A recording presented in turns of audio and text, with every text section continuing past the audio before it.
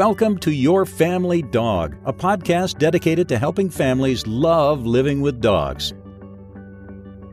Hi, and welcome back to Your Family Dog. This is Julie Fudge Smith, and I'm here with Tina Spring. And as per usual, we got on Skype today and went, okay, what do you want to talk about? And Tina, instead of me going, oh, I don't know, what do you want to talk about? And Tina going, oh, I don't know, what do you want to talk about? Tina said, I've got a topic. So I was quite excited by that. And so what she was talking about was, how do you help your dog learn to do things that you have taught them to do, or perform things you have taught them to do in at home or in a class, in a more realistic life-like situation, without either teaching them something you don't want to teach them or pushing them over the threshold so they can't possibly learn what you want them to learn at the time. So I know that sounds kind of like trainer talk, so we're going to break that down for you. But let me just give you a quick example, and then I'm going to let Tina run with the whole thing. So, for example, when I'm working on come, or a technical term amongst trainers is recall, but it's basically get over here, dog. When I'm working on come with my dogs, we don't start in the middle of a wide open field that's populated by bunnies and squirrels and and deer poop and all kinds of wonderful distractions. When I start working on come with my dog, it's in a much more controlled environment, and it's generally inside, and I will see my dog trotting towards me, and I'll say, oh, Zuzu, come! As she's running towards me or coming towards me, she gets to me, and it's a little party. Oh, what a good girl! And we have a little treat. So I begin to reward her as she begins to make these decisions to come to me. So if every time she comes to me, she's rewarded in some way, shape, or form, she's going to come to me a lot more often. And every time I see her coming towards me, I use her recall word, which in this particular case is come. You can use here, you can use whatever you want, but I happen to use come. So then we practice. So maybe she's sitting down in another room and I'm in the kitchen, and I might try, oh, Zuzu, come! And she comes trotting over, because this word in the house means if I go find mom, good things are going to happen to me. So I begin to make it a little bit harder in the house. And then maybe I'll go outside into our backyard, which is fenced in, and she'll trot away from me about 6 feet, and I'll say, oh, Zuzu! And she'll look at me, and I'll say, oh, come! And she comes running over to me. I don't wait until she's way over on the other side of the yard where the bunnies used to be to try and call her the first time. I add these distractions in slowly, and rewarding her well, especially as the distractions or the situation gets more difficult, I give her a better reward, because it's harder to come to mom outside, because I know that the bunnies were over in that northeast corner, mom, and I'd like to go find out if they're still there. When she does come to me, she gets a really great reward. So you add in these real life scenarios in manageable chunks, rewarding really well for doing perhaps what seems like a routine behavior, but under a more difficult circumstances. So that's just kind of one example of come. And the other thing is understand what your dog can, not only what you think they can do, but what can't they do. One of the big mistakes I find with come is that owners will ask their dogs to come when they know, they'll tell me, oh, she'll never come, or there's a 99% chance my dog will never come. Then why are you asking the dog to do something that he's not prepared to do? So what this is all about is, if we want to teach our dogs to be really reliable with whatever behavior it is we're teaching them, how do we do that?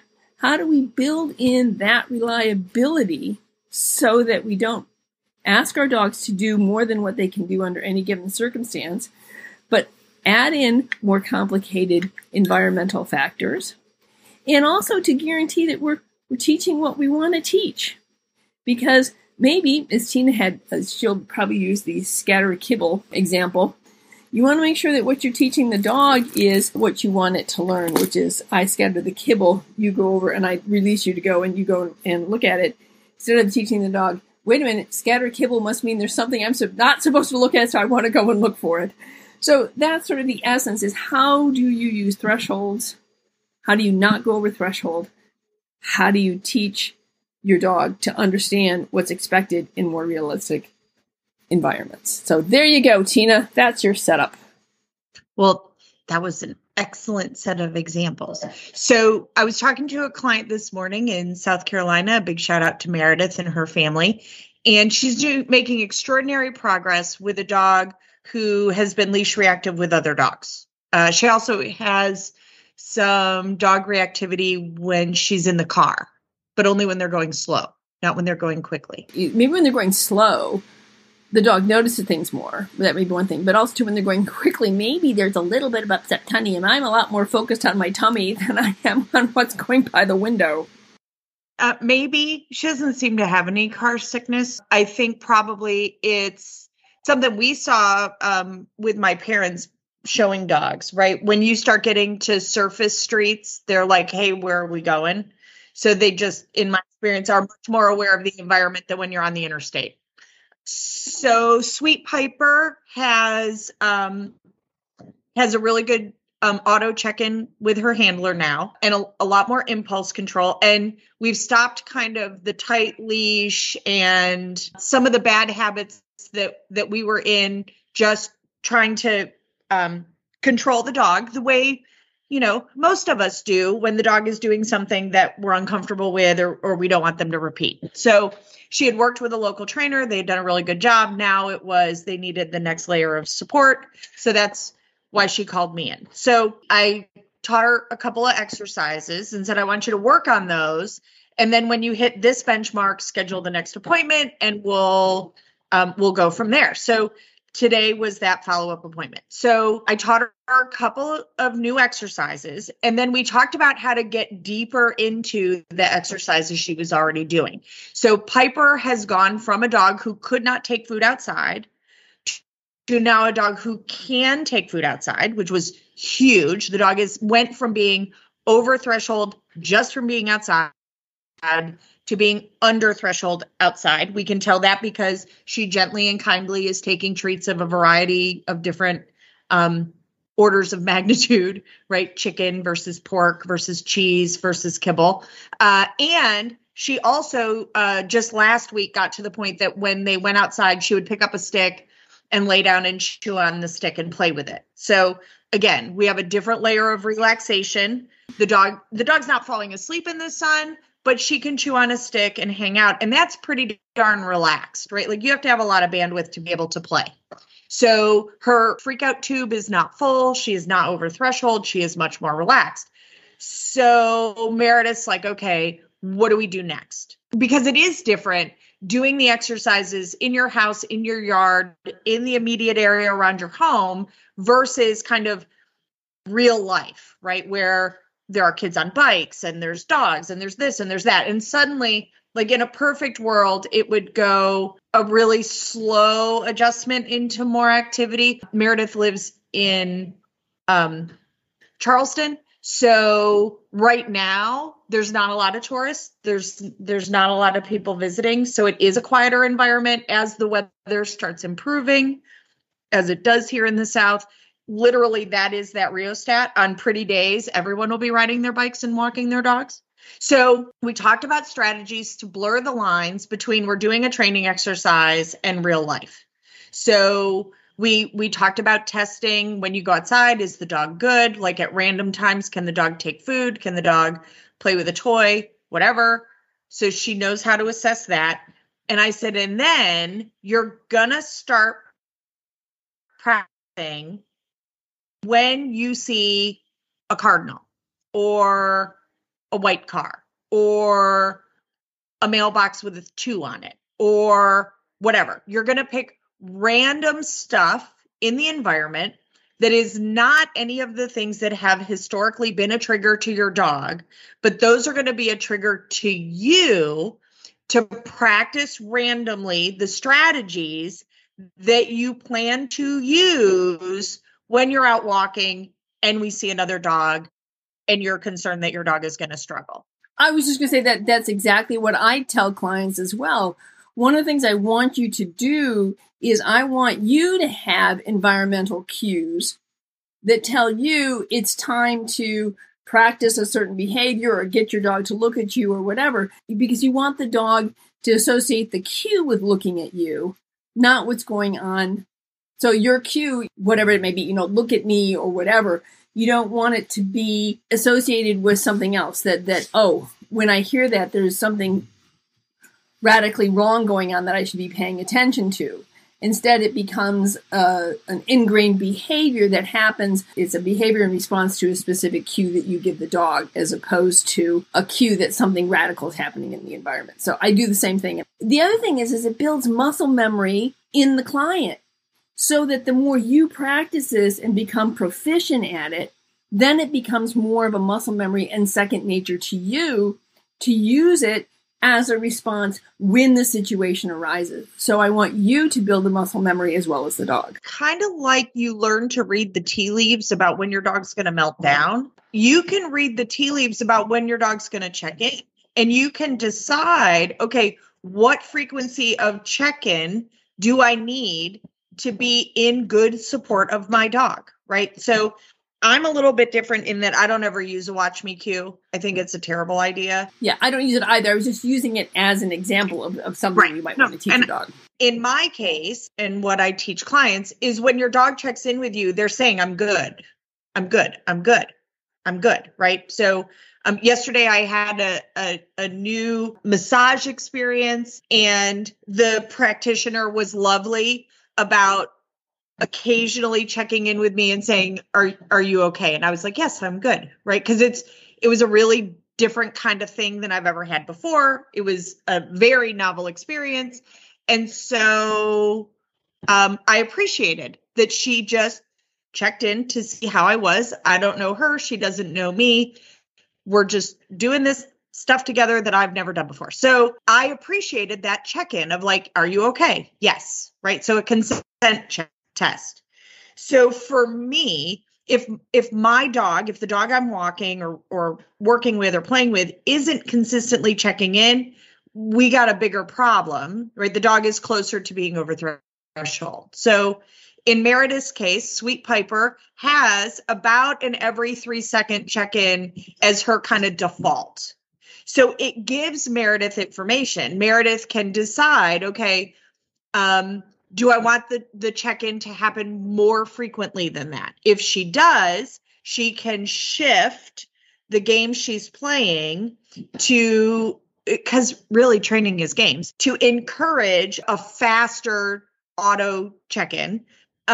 She also can change the frequency of the work she's doing for the hazard that, or the level of fatigue that Piper has, right? So, for example, Piper is not reactive to kids on bikes or rollerblades or any of that stuff. So Meredith could use those as good training exercises for and an establishment of what Piper looks like when she's relaxed and not concerned.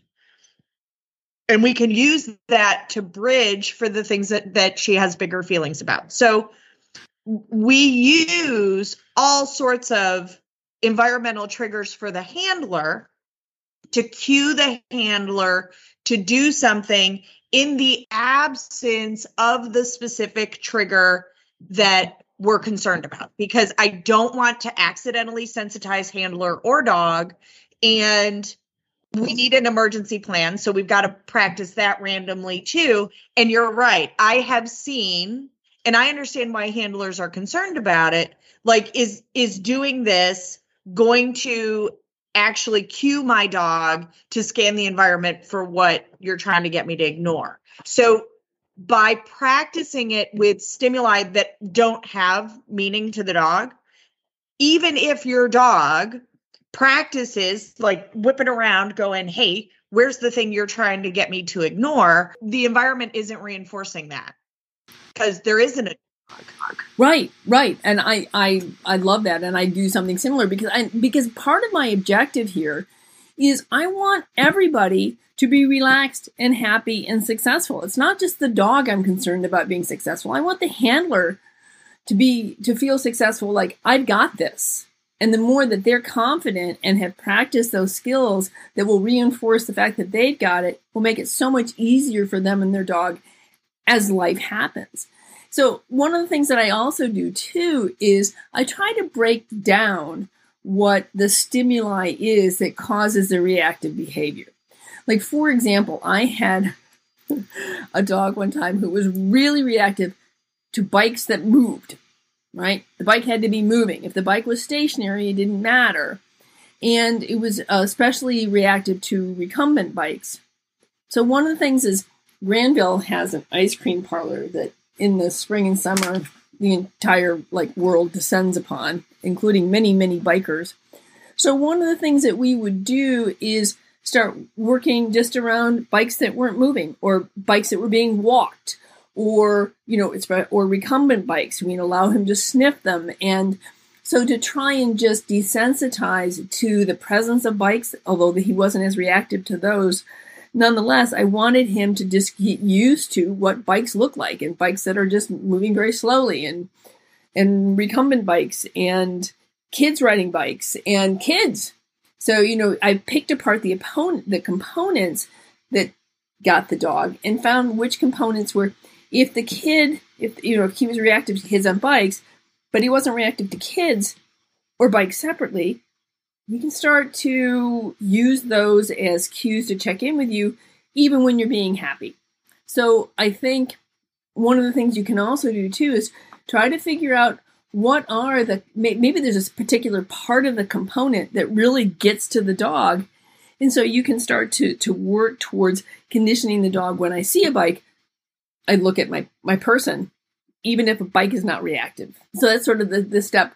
That's another step, I think, in the process.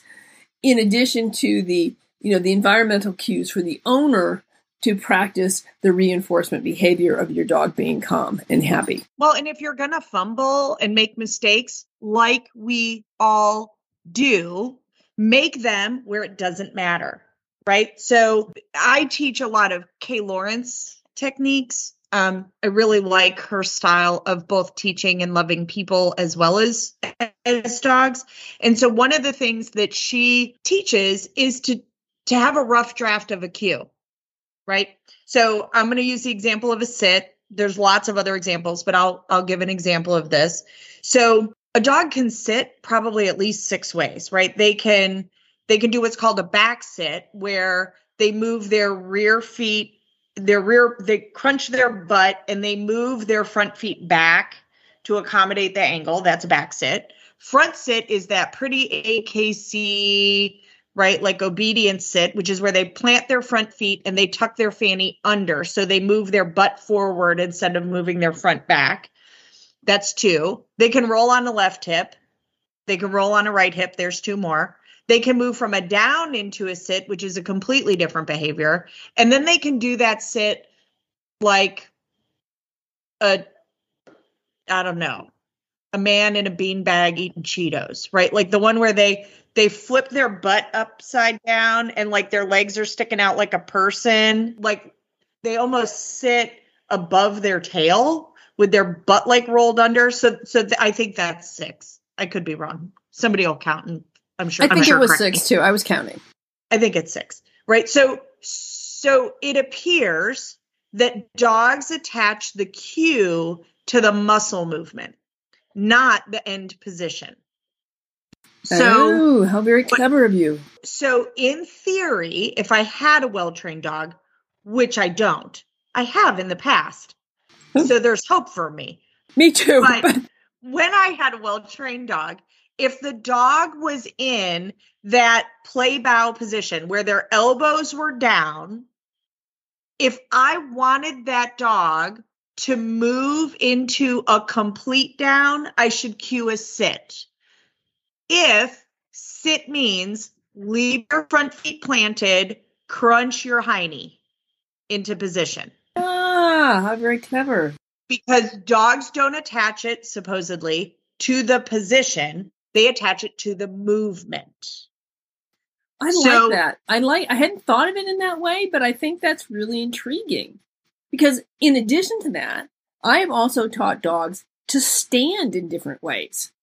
Right? Right. I had to have a dog that when I was working with a dog that was being trained as a service dog, we had to have a down from a stand. without a sit intermediately. And so, I mean, that's a completely different movement for a dog.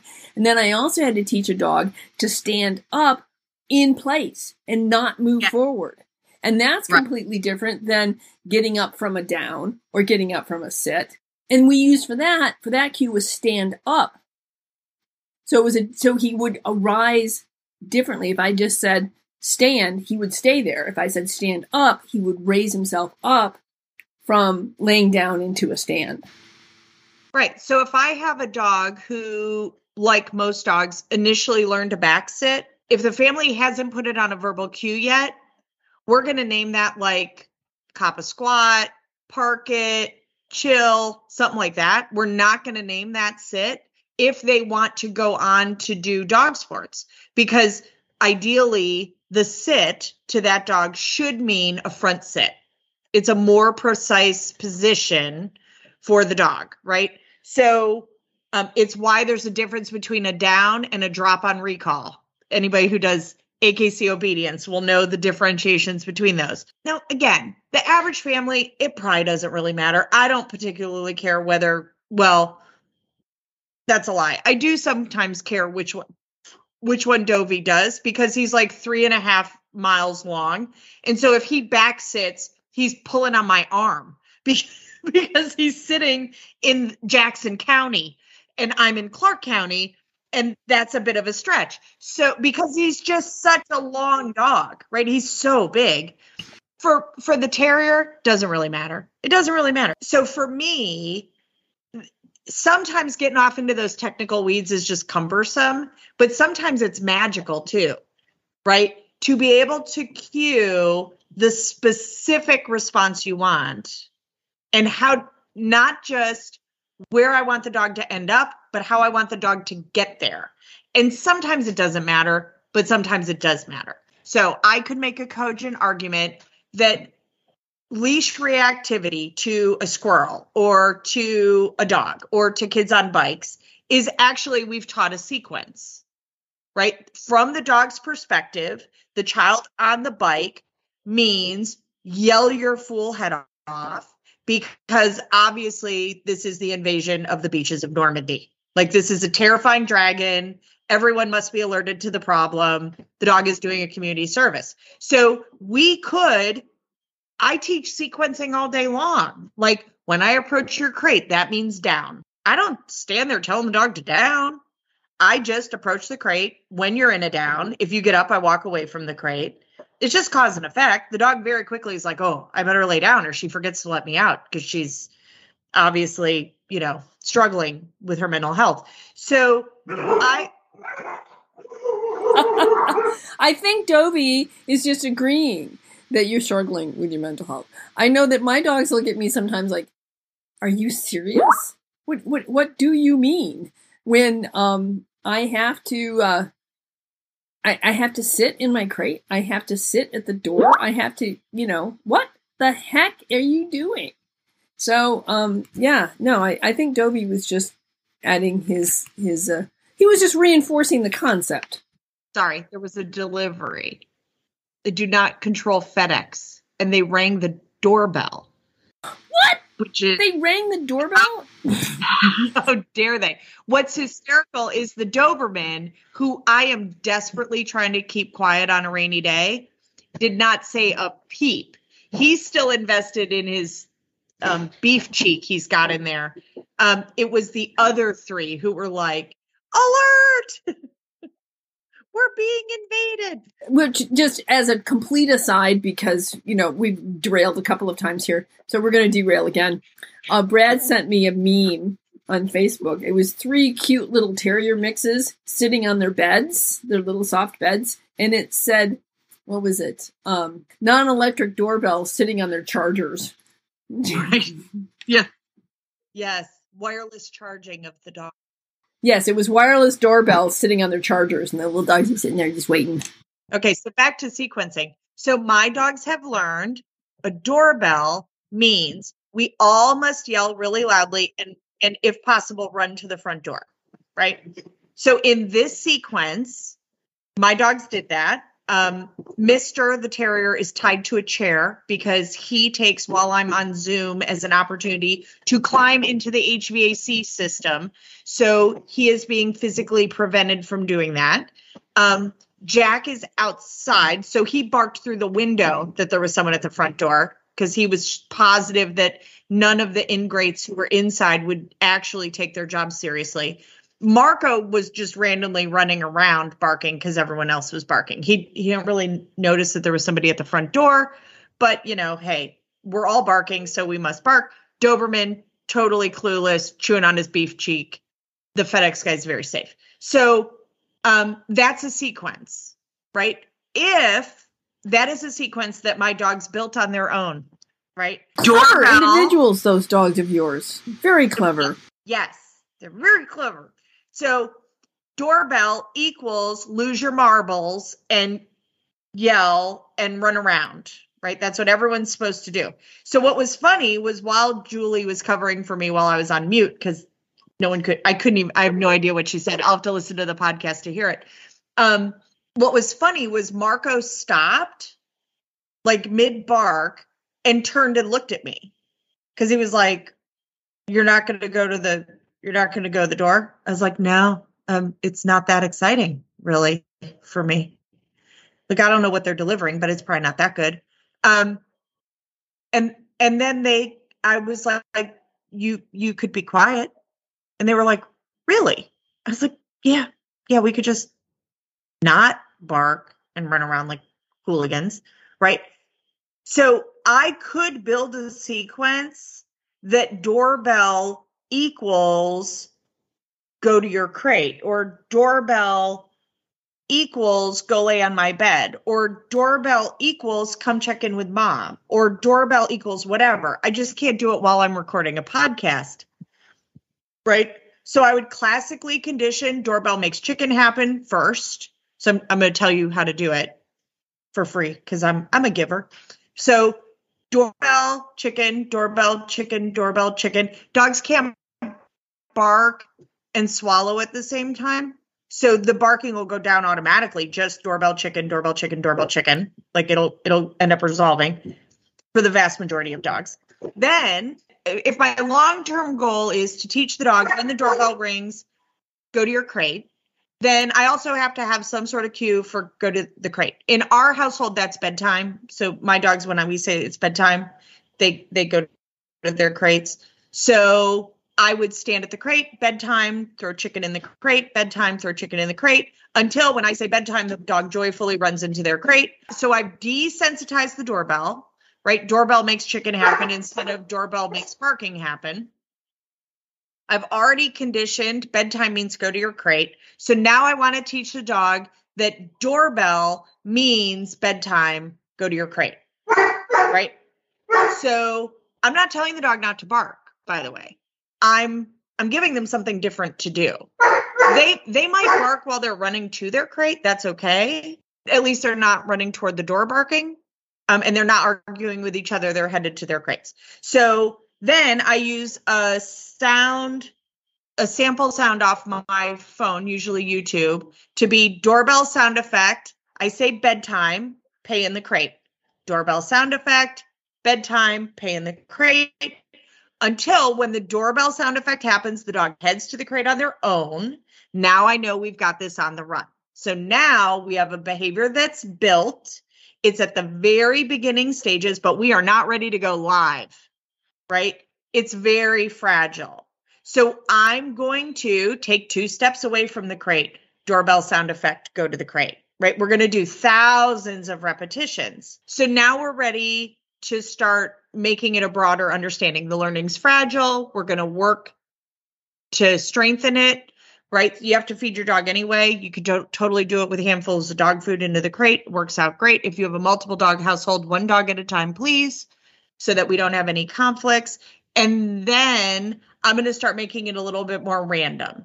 So I might say, okay, I'm going to set a timer on my phone that's silent, that maybe just is like giving me a notification at random times to practice our doorbell sounds on my phone. and to reinforce the dog for going to their crate, helping them if they need more support. Because my goal is that we're not practicing it 3 times a week when FedEx, HelloFresh, or Amazon ring my doorbell. Instead, we want to practice it a bunch of times every day so the dog gets really good at it. So that it doesn't become cued to a certain time of the day. So that the dog, it's noon. We must be doing it. I must go to my crate. There should be a doorbell sounding. So you want to do it at random times and, throughout the day and maybe even, having the doorbell, they're in different rooms. So they're not always in the kitchen when this happens. So it may happen when you are in the office, or it may happen when you are in your living room. So you need to vary both time and location where you are. And where you are, right. So that it becomes a genuine cue that means no matter where I am or who I'm with or what's going on, I run to my crate for chicken. Yes. And from the very first time I condition the doorbell making chicken happen, or cheese, or whatever you're going to use, or bedtime, meaning go to your crate, right? From the time I bridge that sequence, anytime it happens, even if it wasn't one that I planned, it was one that the universe gave me, I'm going to still do the repetitions. So if we were watching TV, which we don't do, but if we did, and our dogs were reactive to a doorbell on the TV, then when there's a doorbell on TV, I might have to remind the dog bedtime and go pay them chicken in their crate and then come back to the show. The good news is you can almost always pause something. So I can use the real life examples that are not the actual doorbell. It's a virtual doorbell to reinforce practicing the behavior. So it's, what do we do when it's real? Well, once you've got it started, you treat every repetition like it's real. So if I have a dog who's really struggling, because maybe it's a neighbor kid and they're ringing the doorbell 37 times in a row to really, really get my attention, I'm just going to gently go get that dog and remind them it's bedtime and put them in their crate before I answer the door, because I don't want any more repetitions of the doorbell ringing to mean we run to the front door yelling. I want them ideally to end up in their crate, and it can be ugly but effective. I'm not going to be mean to them. They're not in big trouble. I'm just like, oh no, you forgot. Into your crate you go. Here's chicken. They still get rewarded even though they needed help. And then I go and deal with the door. So it's that same thing. Like, what do you do when you're practicing that it's benign, that it's not really a real life, like, oh my goodness, Amazon's at the front door. And then also how to bridge it to when it does really happen and it doesn't go according to plan. Like, what do we do? Well, we can still help the dog have good hygiene on the behavior, reinforce them, and then deal with the front door. Right. That's beautiful. One of the things that I did that was helpful too was I decided that, I changed my doorbell. I went from having one that went bing bong to one that chimed a little tune. And so it was nice because we could start with sort of a clean slate, so that the doorbell meant, look at me, or it meant chicken. And since we switched over to a new doorbell, it was really nice because we didn't have an ingrained behavior barking at that sound. So I started with a brand new doorbell and trained to that. And that was helpful in sort of moving my training forward a little bit, was just to change up what my actual doorbell sound was like. Well, and sometimes you can do that. Like, I know here with a lot of the college students, they get a chime when someone's at the gate with their apartment code that goes to their phone, right? So that they can approve the opening the gate. And the dogs become reactive to that sound because I think our dogs are bored a lot. So they draw a lot of assumptions from the environment. So if you can switch it, that's great. but eventually, like, you're going to have to sort it out too. Like you're going to sort out what. But I'm just saying that sometimes if you feel like it's so ingrained, it's so difficult to change, that might be a way to sort of jumpstart. Then let's change the doorbell and start with a clean sound. Yes. I think you're going to have a much quicker facilitation to learning this behavior if you have a clean sound. Yes. And we want to, practice without it being a big, huge hazard, right? Like you using the example of like a dog being reactive to bikes. Well, then I'm not going to take them to the local bike shop and have them there for the start of the Twilight Criterion race. Like that would be an awful idea. So I don't want to throw them into the deep end of the pool. I want to start with, it's really easy to make a different choice and to build the skill and to be successful. And when my dog gets it wrong, it was actually my fault. I was too close. I wasn't prepared enough. I wasn't on it. And I extend grace to myself and my dog. And we just go, wow, we messed that one up. We're going to have to pull that apart and figure out a way to practice it better next time. So I don't stay stuck. Right. And you will make mistakes and the dog will make mistakes. But think of it more as a learning opportunity and go, oh, okay. Well, that didn't work. So, we'll now that I know better, I'll do better. Right. And some dogs are going to be worried about bikes, but not tricycles or not big wheels. Right. Right. So it's, you'll figure it out. And the other thing is if the worst thing in the world is your dog barks, that's not the worst thing in the world. The other thing I just wanted to reiterate, which we've talked about before, we talked about in the last episode, was give yourself some grace and give yourself some time and be patient with yourself and your dog, because positive reinforcement training is not an overnight solution. It takes some time to build this. And so please have some patience with yourself. So just like learning new parenting techniques or new communication techniques with your partner or any family member, right? Like you're learning a new skill too. And that means you're going to bobble it. That means there's going to be hiccups. There's going to be errors. Some of those errors, by the way, will be hysterical and awesome, and you'll decide to keep them. Yes. Right? Like I had someone who accidentally taught her dog that the doorbell meant dead dog. It's one of the funniest things you've ever seen in your life, right? The dog, somebody rings the doorbell and the dog keels over. That's hysterical. Right? And it just happened. So she didn't realize it was happening.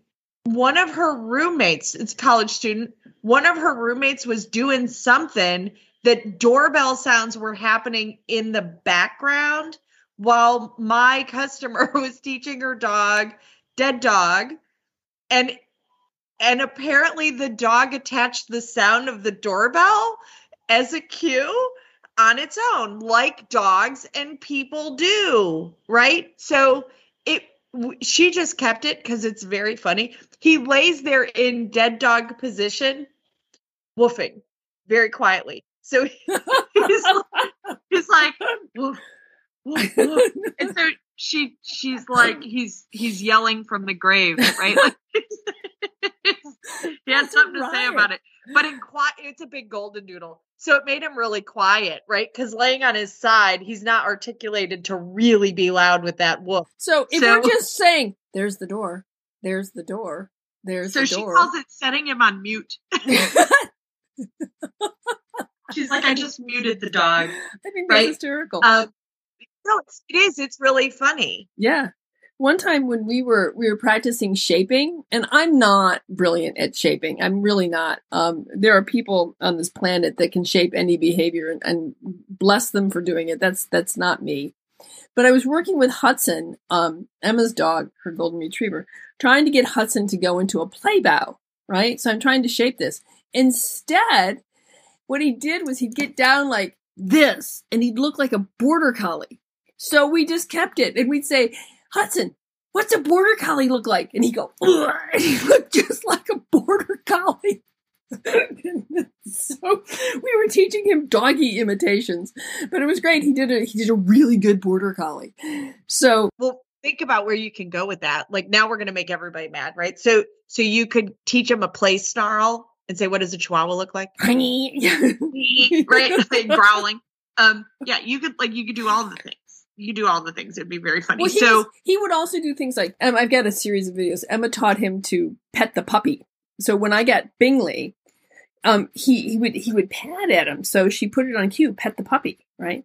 So they'd sit down next to one another, and she'd say, "Okay, Hudson, pet the puppy," and he'd go and he'd stroke the back of Bingley. But while he was teaching it, at one point he put his arm on Bingley. He was little and kind of came around the other, and the two of them fell over out of view of the camera because he just pet the puppy right out of the picture.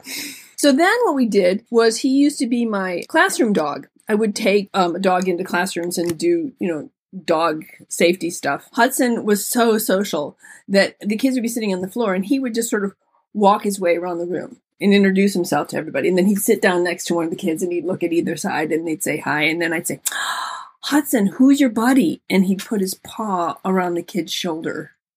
And it was so sweet. And, if the kid, and it was only kids who wanted to have it done. I never forced a child who was afraid of dogs to do it. But sometimes and the kids would be so delighted that sometimes the really shy kids would say, can I try? And I'd say, sure. And it was the beginning of them being able to appreciate and be patient with dogs and to enjoy them, because Hudson was so very, very gentle. But he was a great dog and we miss him terribly. His border collie invitation was pretty special. He was just the most social dog. And I thank Emma for that, because she made sure that by the time he was 16 weeks of age, he had met 750 people. Wow. Yeah, she did a really good job.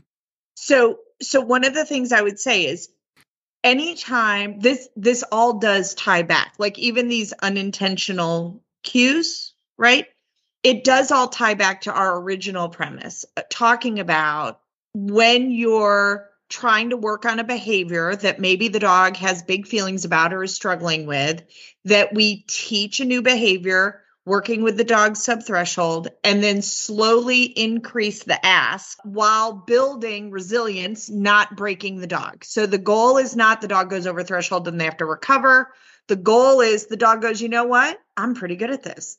I can do this. I know how to do this. I got this. I'm a good dog.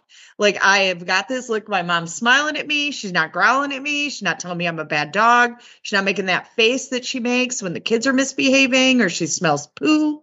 Like, I'm a good dog. And you might, in the process, if you find that you accidentally taught your dog to be hyper aware of cardinals, redbirds, because that was the trigger that you were using for your behavior, you might need to get back in touch with your trainer, go back to the drawing board and go, okay, my arousal's too high. Right now I'm worried about, the silly cardinals. And you didn't make a mistake with the stimuli that you're most concerned about. Like, I like pre-tests. I like rough drafts. So having a rough draft of not only, okay, if we mess it up, we didn't screw up the big challenge, but also what are we going to do when we get surprised? Because the world's full of surprises. So I practice a runaway game that my dogs think is funny. Arguably, it's not as fast as it used to be, but I will randomly go, run away. And we run off in some random direction, usually out of the street, to avoid a invisible issue, right? So the same thing. I might do it if I see a squirrel somewhere, or I might be listening to a podcast, and if a specific word gets said or a specific idea gets alluded to, I'm going to choose that as my target. So from the dog's perspective, it appears random, but it's not. It's not tied to, hey, I'm trying to convince you to ignore the scary kid on the bike. It is that your mom's a weirdo who randomly says, run away, and you go and run off into the grass and have a food scatter and cuddles, and it just randomly happens. And yeah, she's a weirdo, but she's your weirdo. Right. And in conjunction with that, I will also have a cue that I teach my owners, that is, they're walking and scanning and seeing something coming up ahead that they're not prepared to handle, that the dog's not prepared to handle. We have a escape route cue. And it might be that we go, oopsie, or whoopsie oops, or uh-oh. And the dog looks at them, and we turn and we run away, so that it becomes a cue of, look at mom. And we can build on the runaway cue by adding something like, uh-oh. And then I will sometimes just back up. And so as I'm backing up and the dog is turning and looking at me, I'm feeding chicken as I'm watching the distraction, right? And if the distraction goes away, then it's like, okay, let's go. And we continue forward. So there's lots of things you can do that make it fun and engaging for your dog to be with you, but also help you to manage those things that they come your way. They just pop up, and there's not a whole lot you can do about that except find a way that you're comfortable with and that your dog's comfortable with. Right. So we all practice fire drills, hoping and praying that there will never be a fire, right? We do all sorts of things that way, right? Like, we practice what we would do if it was a problem and pray that there is never that problem. Like that's the point of insurance, right? We hope we never get in a car accident, but if we do, that's our recovery plan, right? So it's the same way in behavior. So for example, when new customers are oriented to training in the location where I train, we talk about what we do if there's a fire drill. We talk about what we do if there was some sort of other scary situation. They know what the plan is. We don't practice it. We don't beleaguer it, but we do talk about it so that if something were to happen, which I don't ever anticipate having happen, we have a plan and they know I've thought it through. Right? When you get on a plane, they go through the safety thing for a reason. When you get on a cruise ship, the first whole half of the first day is going over all the safety stuff. There's a reason. There's a reason your kids practice fire drills in the school, on the bus, whatever. So I think with our dogs, we forget that we need to practice in the rough drafts way more fire drills, way fewer fires. So that's the key. And what I often see is what I refer to as target fixation, which is the person forgets that intermediate step. And so they try to go from a completely sterile environment where the dog is a rock star and can only get it right and now we go to the farmer's market and it's all sideways and it's awful. And we're with a group of 37 people and the dog's melting down and I can't get my kumquats and it's a bad day. So it's like, oh, well, did you sometimes I have to hold back saying, well, that there's a lot of distance between those two. Like, did you try something halfway? So a good way, there's a couple of good ways to score yourself on how you're doing on this. First, if your dog's response when seeing the kid on the bike or the other dog or a person or the squirrel or whatever, if you took the position of being the experiencer of that response, would you think to yourself wow, this is a safe and friendly and kind, gentle experience, or would that be off-putting to be on the receiving end of that? If it's off-putting, then you still have work to do before the dog can be put in that situation. And then additionally, if especially a new dog, I have a family right now who's doing this with a new dog, that they love him and he's great and they're trying to make up for lost time. So they're taking him into situations that he is not at all prepared for. And he's a really nice dog. So they kind of assume he'll just sort it out. And I'm like, no, that's not how we do that, right? We don't assume that everything's going to be awesome. What I want you to do is take an inventory. What would Carmichael need to be able to navigate to handle this situation? And what are we going to do if he fails? Like, does he have those skills already? Have you seen them demonstrated? Have you taught him? And if you haven't, even if you have, if you have all those skills, great, you may proceed to step 2. But then what are we going to do if Carmichael just has a bad day and it all goes sideways? Then what are you going to do? Because if you're in one car with 6 other people and the other 5 people are really invested in whatever that activity is, and you have a dog who's losing his marbles, you can't escape. Like, you're not going to ditch the 5 people to take the dog home. So sometimes I see people pinch themselves that way, where they just get into the deep end of the pool when, the dog still has a snorkel and a life jacket and swimmies on. It's like he's not ready. Like, and I don't like learning through failure. I much prefer a model where we learn through success. Yes, I think we all would. Because the problem with learning through failure is sometimes we're not learning what we think we're learning, and that we're learning behaviors that are not going to be functional for the dog. So, yeah, I agree. All right. Well, we hope we have not thoroughly confused all of you with this talk today, but I think the whole idea here is that you can help your dog. You can get the skills taught to your dog that you want to have taught. Just be careful about overexposure, being patient, and having a sense of humor about this can really be helpful, and that you might end up teaching some really amazing things in addition to what you want to teach.